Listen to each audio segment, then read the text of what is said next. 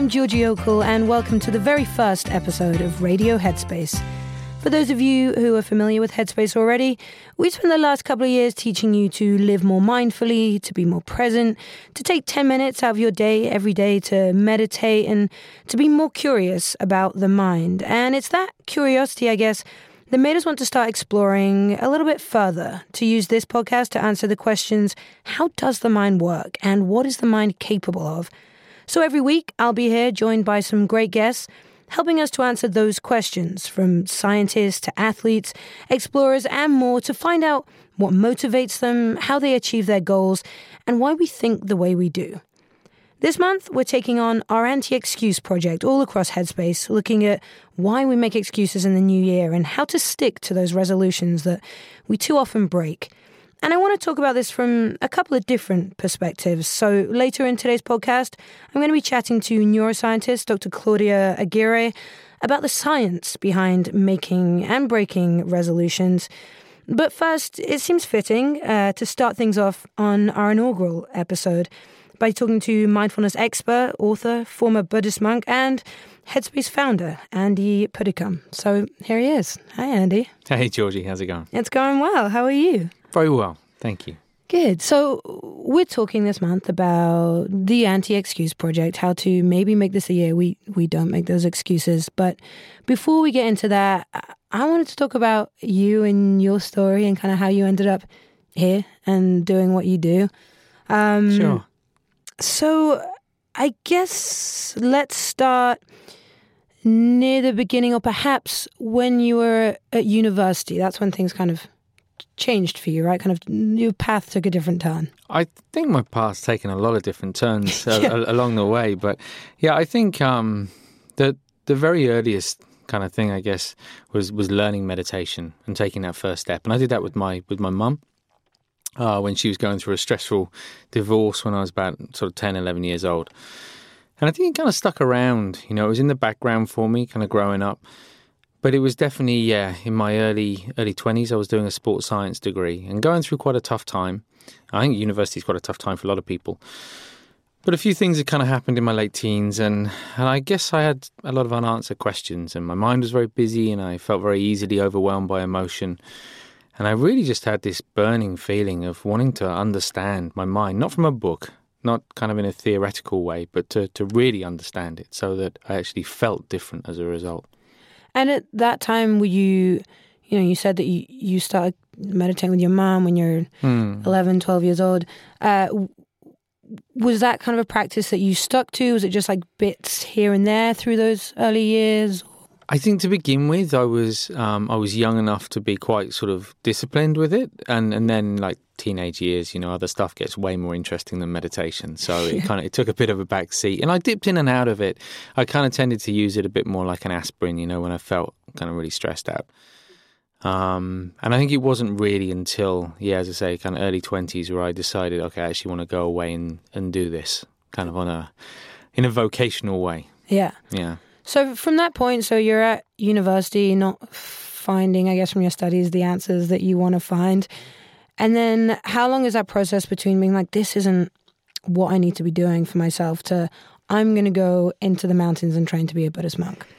Yeah, so this is it's a tough one to explain because it happened really quickly, and I didn't sit down and make a list, split a page in half, go, okay, pros and cons of being a Buddhist monk, pros and cons of staying a sports scientist. I kind of just had this really strong feeling and experience, one afternoon, and by the end of the afternoon, I kind of knew that was what I was going to do. I was going to be a monk, and I went in and I saw my head of year, and I told him what I had planned. He thought I was completely mad, thought I'd lost it, told me to go and get some Prozac, see my doctor. And I just knew, that I wasn't going to find the answers that I was looking for in a bottle of pills, So I took the decision. I went back home. I went back to the West Country. I worked as a waiter for 3 months, saved up enough money, and I flew off to India at the end of that year. And was that... Because that's a pretty sudden decision, some might say. Was it even, an idea that you had toyed with while you'd started university, or did it honestly, it just came to you? Sort of, it just... I think as I sat there in a pub playing drinking games and looking around at all these new females that suddenly kind of come into my life, I didn't for a moment think about going away and being a Buddhist monk. I'd really kind of never contemplated. I think maybe, as we're talking, I remember kind of maybe around the sort of age of 15, 16, having a conversation with someone who'd gone away to India and lived in an ashram for a long time. And there was something about it which sort of vaguely fascinated me, but not enough at that age to draw me in. Yeah. So then you go away for several years. When you were there, were you immediately like, yeah, this is what I should be doing? Or were there kind of times at the beginning when you're like, what am I doing? Yeah, I think most of the time I was thinking, what am I doing? I think there's quite a romantic view, isn't there, of kind of leaving, escaping the madness of everyday life and going and sitting in a quiet monastery on a hilltop in the Himalayas. And that kind of honeymoon phase, I would say, usually lasts about a week or two, maybe a month for some people. But eventually, kind of, we're confronted with our own mind. So it's not like you turn up at the monastery and you hang up all your baggage from your entire life and then you just go and sit in complete kind of bliss and silence. You know, to begin with, yes, there is a sense of relief. So the mind is quite kind of quiet for a little while, but then the mind gets a bit bored and it starts looking for stimulation. And because there's nothing on the outside to feed that stimulation, it has to go inwards. So it starts to kind of dig stuff up and to think about stuff and to get quite active again. So you really kind of, it's a bit like sitting in front of a mirror for the very first time. And it can be quite uncomfortable. Yeah. And then you continue doing that for 10 years? Well, I spent time first, training as a lay person and visiting different monasteries. And then I went on and trained as a novice monk in the Burmese tradition. And then eventually I went and ordained as a Tibetan Buddhist monk. And that was over a period of 10 years. And I would say that period of 10 years, you know, that coming back to that mirror analogy, when you first sit in front of it, the mirror is quite kind of cloudy. You see it, it's still quite a shock, but you don't see it that clearly. And then over the time, it's a bit like kind of polishing the mirror. So you see the mind a little more clearly the more you train. And you're going through that training process, and do you, throughout those 10 years, you know, in the different stages of it, do you kind of know what you want the next stage to be? Or you got to the end of one, you're like, oh, no, I'm going to take it to this stage and this stage? Yeah, it's a good question. I think I'm definitely a little bit all or nothing kind of in character. So I think when I went away, I was like, right, that's it. I'm going to be a monk for the rest of my life. I think then I went through a period after a couple of years. I was like, ooh, am I really sure about this? And kind of, I think it was only once I started to really understand meditation in a different way and have a deeper appreciation for it, that desire to do it for the rest of my life changed from being an escape from everyday life to genuinely kind of looking and searching for something and a feeling of being on a path towards something. So I think it changed and evolved, and I kind of wasn't sure, you know, whether I would stay with it forever or not, but I got to a place where I was quite comfortable either way. In fact, I even asked my teacher, I don't know what to do, whether to do this for the rest of my life or whether to kind of make a shorter commitment. And I said, you know, can you decide for me? I basically just gave up responsibility. Yeah. It was quite freeing to do. Yeah. It's really interesting that you say that you're quite an all or nothing person in some instances. I mean, for me, it's nice to hear. I'm sure for a lot of people that's nice to hear, because I guess this myth of meditation maybe is that you have to be this very balanced kind of person, that you can't experience these extreme highs and lows that a lot of us do, and we kind of have missteps with our extreme emotions, but that, you know, you can be that type of person and you can still come to meditation. And absolutely. And I think it's about how we choose to use it, you know. So it comes back to this idea of sort of intention and motivation. So if we're looking to begin something new, it actually requires a lot of energy to begin that thing, you know. So it can be used in a really positive way. So without that burning desire to go and do that, I would have never even begun the journey. So we can use that passion, for want of a better word, to begin kind of new things in our life, or to help maintain and sustain positive habits that we might have in our life. We just need to be aware that when they drift off in the other direction, that we see them clearly enough to kind of let them go and not get so involved. Yeah, and I guess that's what Headspace is all about, is using that, and that's, I guess, what you ended up doing. That was the next change, is that you left the Buddhist tradition, I suppose, and came back to the Western world and brought with you what you'd learned in some respects. Yeah, I was actually I was working. I always want to say I was working as a waitress at a cocktail bar. I wasn't. I was working as I was sort of teaching meditation as a monk in Moscow at a Buddhist meditation center, and I noticed increasingly people were desperate for a way to be less stressed, to sleep better, to have happier relationships, and I could see that meditation provided all of these things, and yet the robes that I was wearing were clearly an obstacle. So it just started me thinking, so what do I feel passionate about? Do I want to teach meditation, or do I want to be a monk? And that was a really easy decision to make. I wanted to teach meditation. I wanted to make it accessible. I wanted to demystify it. And yeah, I guess that realization was the beginning of Headspace. Yeah. And so now we're in January, and a lot of people, some people coming to that point in their lives where they want to make a big change, or, it's resolution time. So we're making big changes and smaller promises to ourselves.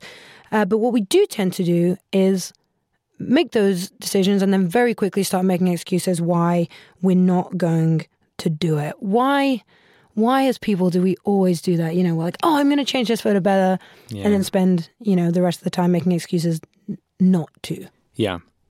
Well, there's a couple of things around New Year. Number one, we put way too much pressure on that one day and that one moment of resolution making, right? It's like we're looking way too far ahead. And it's a classic kind of thing in meditation. We're trying to not look too far ahead, not look too far back, but instead be present here and actually approach things sort of more from a bite-sized mentality. So rather than thinking, right, I'm going to change myself forever and I'm going to give up this and I'm going to start this, instead we can kind of say, okay, what am I going to do today? Or what am I going to do this week? Or what can I commit to honestly and realistically for the next month? I'll reassess it at the end of the month and renew my resolution then, rather than kind of saying, this is what I'm going to do for the entire year. And as soon as we miss a day, feeling really depressed and sad, and then just throwing it all out the window because we feel like we failed in some way. But I guess we need to learn to be okay with those, not failures, but the missing a day or the... Yeah, because for me, that's not a failure. That is part of the learning process. That is part of learning a new skill. It's not that we've done something wrong when we've missed it. That is simply the nature of learning something new, that sometimes we will miss it. And that's okay. And it's just about recognizing that, being okay with that, not judging ourselves too harshly, and sort of getting back on the wagon, so to speak. But I was just going to mention, George, so I do think one of the biggest reasons we start things and don't necessarily follow through with them is this idea of motivation. I know you've used the app yourself. I do use it frequently. You'll know that kind of at the beginning of each day, I ask people to really sort of think about, to ask themselves, what is the motivation for doing this? And very often, I don't think we're always clear why we do the things we do in life. We can have a vague idea, but it's not really clear. If we're clear about it, then motivation will never be a problem, and we will always find it easy to stick to things, or at least, we won't veer off too often. So I think that coming back to that motivation thing, be clear why you're doing what you're doing.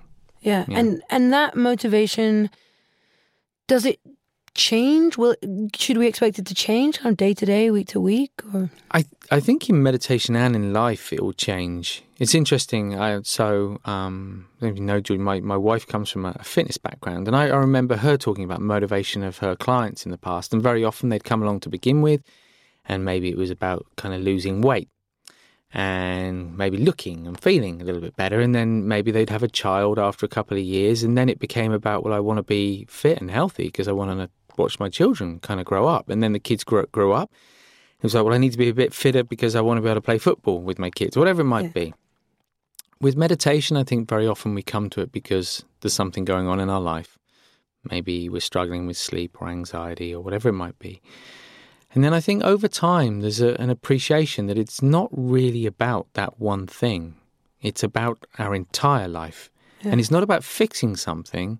It's about how do we actually create the conditions where we prevent even getting to the point where we need to fix something.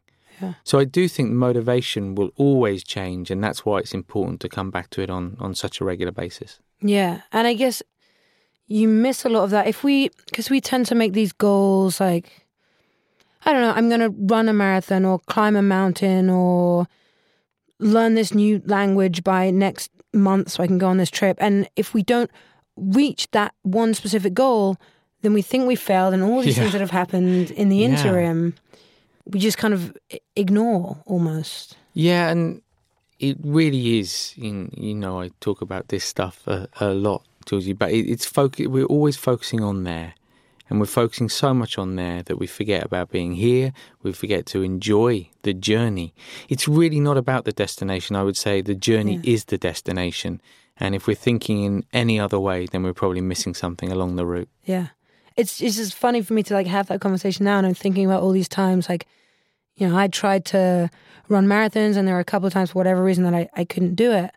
And I was like, I failed because I haven't run that marathon. But now I'm like, I run now, and 2 years ago I was a person that didn't, and I've missed that. I haven't really noticed that because I think I failed on those things. It's really interesting. Yeah, and amazing to be able to even run a marathon. I'm impressed with myself if I manage to run halfway down the street. So, do you have New Year's resolutions to go into this year? Do you do that? I don't. I think I'm always very conscious at the beginning of the year, because so many people are talking about resolutions. Inevitably, I do sort of think, is there anything that I'm doing differently, or that I could do better or more skillfully in my life? And there are always things, but there are so many things in my life. I think I don't tend to do them once a year. I try and do it on a daily basis. Yeah. So if at the end of the day I feel like I've done something which hasn't been particularly helpful or skillful, then I'll reflect on that, even just briefly for 30 seconds, and think, yeah, actually that wasn't a great way of doing it. Okay, next time that happens, try to be a bit more aware and do it in a different way that's either more helpful for myself or for the people around me. And I feel if we do that, then when it comes to New Year, there's not really this long list of things that we want to change. We're already doing it. It's just, I guess, every day waking up and being in it and just noting how you feel and how you act. Yeah, and again, the more clear we are about our motivation and intention in every single area of life, the more things just flow, and we don't need to think too much about it. Yeah, so I guess that said, it's still good to set ourselves some goals and have these motivations. Yeah, so I think if we don't have a regular practice, then I do think the new year, it's a bit like the equivalent of a Monday, right? You're not going to start something new on a Friday evening. You're going to wait until Monday. So it's a similar kind of thing. It's the start of the year, and it does present an opportunity. So I would definitely encourage people to think, okay, so what would I like to do? The only thing I would say, I mentioned it before, is don't put too much pressure on that one day. Instead, think about it day by day, week by week, and make realistic kind of goals. Set some goals if you like, and be gentle with yourself. If you don't manage to achieve them every single time, you're not doing something wrong, you're simply learning a new habit. Great. Well, Andy, thank you so much for joining us. It's a pleasure. Thanks for having me along, Georgie. No, thank you, and I'm sure we'll be seeing you again on Radio Headspace. I'm sure. You're listening to Radio Headspace, where every week we investigate how the mind works and what the mind is capable of. Now, as I said at the beginning of today's show, we're taking on the Anti-Excuse Project right across Headspace this month, and it's interesting to note what actually goes on in the brain around this time of year. So I'm now joined by a new member of the Headspace family, our resident neuroscientist, Dr. Claudia Aguirre, to talk us through the science of why we make excuses and resolutions. Hi, Claudia. Hey, Georgie. Did I get your last name right? You did. This time? Fantastic. I was struggling with it yesterday. So welcome to Headspace and to Radio Headspace. Glad to be here. I wanted to ask, first off, this kind of understanding of how our mind actually works and what scientifically is going on in our minds, can we as, people, not neuroscientists, just normal people like me, can we kind of learn stuff about how the mind works and apply it in our day-to-day lives? Is that possible? Absolutely. There's so much going on right now in the field of neuroscience. It's really exploding, especially in the last decade or so. And there's studies published every day. So the key is to get your information from reputable sources. And these can be news sources, newspapers, really talking about the latest and greatest neuroscience studies. And then you can take these learnings and apply them to your own life. By understanding the brain and how the mind works a little bit, you'll be able to understand a little bit more about how behavior works and maybe your own behavior. Yeah. And you can definitely make some changes according to that. I like that. And talking of changes, we are, of course, talking about the Anti-Excuse project here at Headspace this month in the context of New Year and making New Year's resolutions, which I guess if you think about it is maybe something of a bizarre tradition in the first place. Why do we even do it? Why do we make resolutions? Where does that come from? Yeah, I think humans have had a sense of wanting to renew for a long time, especially when they're experiencing seasonal changes. So maybe not so much in LA, but let's take the Northern Hemisphere with 4 proper seasons. So for example, the end of winter is the beginning of spring, and so this means the beginning of the harvest season. And this has typically been a time for a lot of cultural festivals and celebrations, and this goes back thousands of years. So I think people do have this natural sense of renewal right around this time. And ancient civilizations, we're talking the Babylonians, the Romans, they also had practices of sort of ringing in the new year with a new leader, reaffirming their oaths to their new leader or to the gods. And so over time, it seems like people have been making promises to do this or to do that. And the shift has happened in terms of where they're sending these messages. It used to be an external situation, so you're making promises to your leader or to your gods, whereas now it's become an internal, so like saying how you're going to change yourself for the new year. Really, what we're seeing today in like a modern New Year's resolution is for self-improvement. Yeah.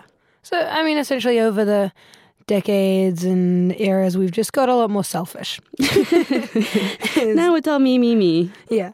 I mean, statistically then, how likely are we to keep these resolutions? And I guess specifically, making them now at this time of year when everyone else is making them as opposed to just a random point in the year. Yeah, I think statistically, we are likely to see more people making resolutions at this time. It's such a tradition in some cultures. And a recent poll, this is from CBS News. This is just last year in 2013. I suppose 22 years ago. Yeah. They found that 68% of Americans don't make New Year's resolutions. That's more than half. Yeah. And so we're basically seeing that not everyone makes these resolutions, even at this time. So you can imagine that in the middle of July, that number is really, really low. Yeah. And so, yeah, even the ones that do make them, not a lot of people actually keep them.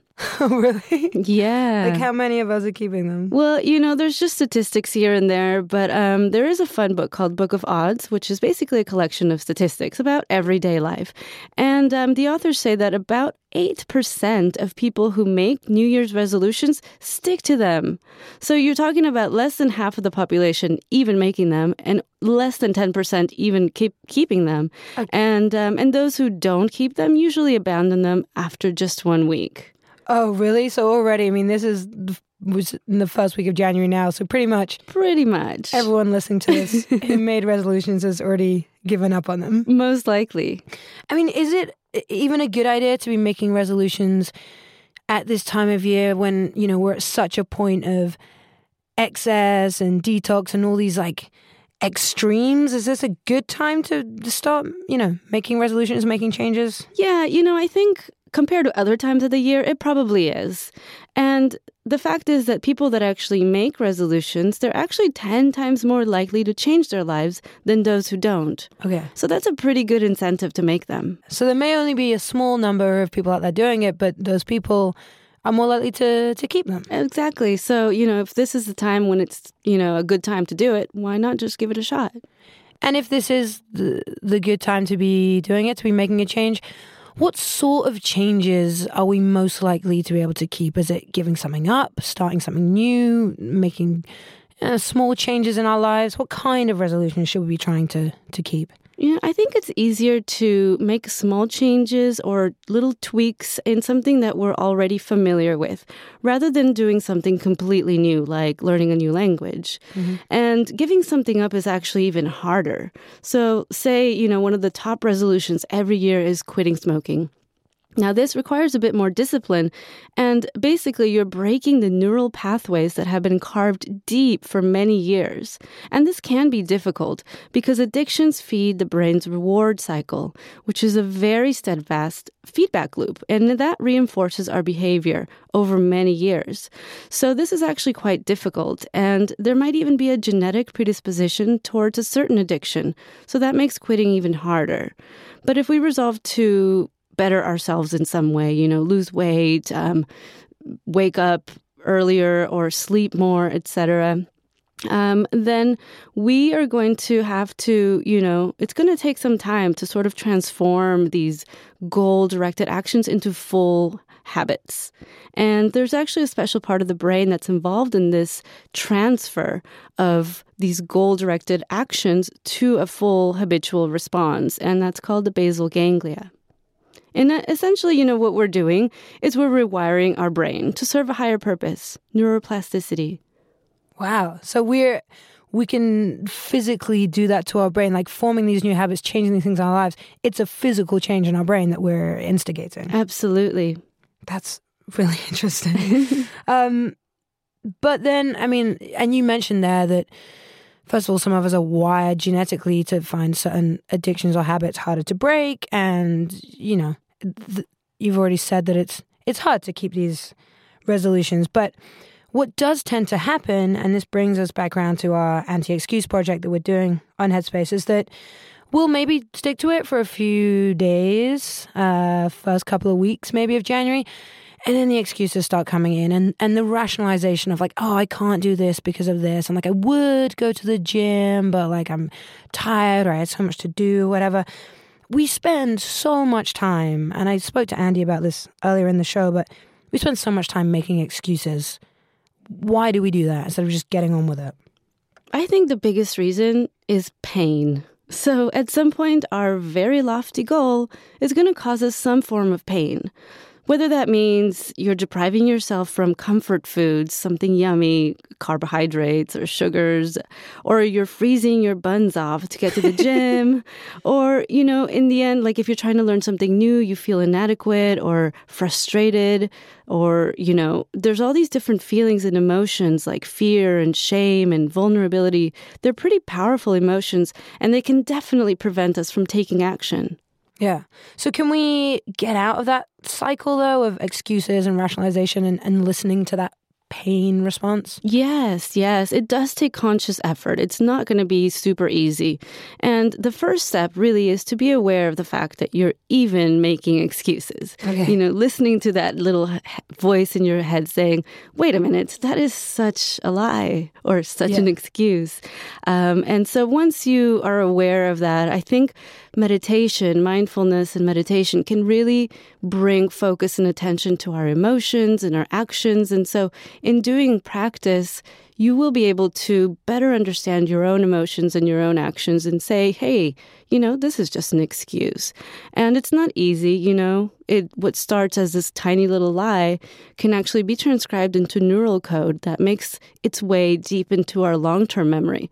Yeah. So that we actually believe ourselves. So we kind of might make up an excuse or a pain or something that's going on, and then that becomes real because we...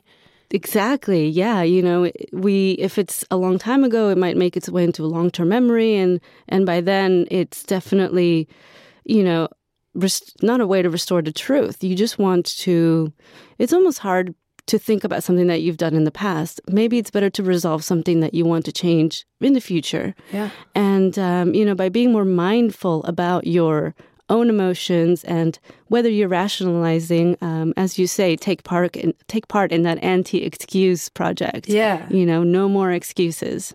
It's nice to think that we can do that. And I know that absolutely to a certain extent we can notice those excuses and kind of ignore them or like deal with them and keep going with something. But there does come a point for many of us, I think, where we try something and we don't necessarily give up. We don't make excuses, but it just turns out we're not very good at it, and we give up because like we perceive that we are failing at that thing.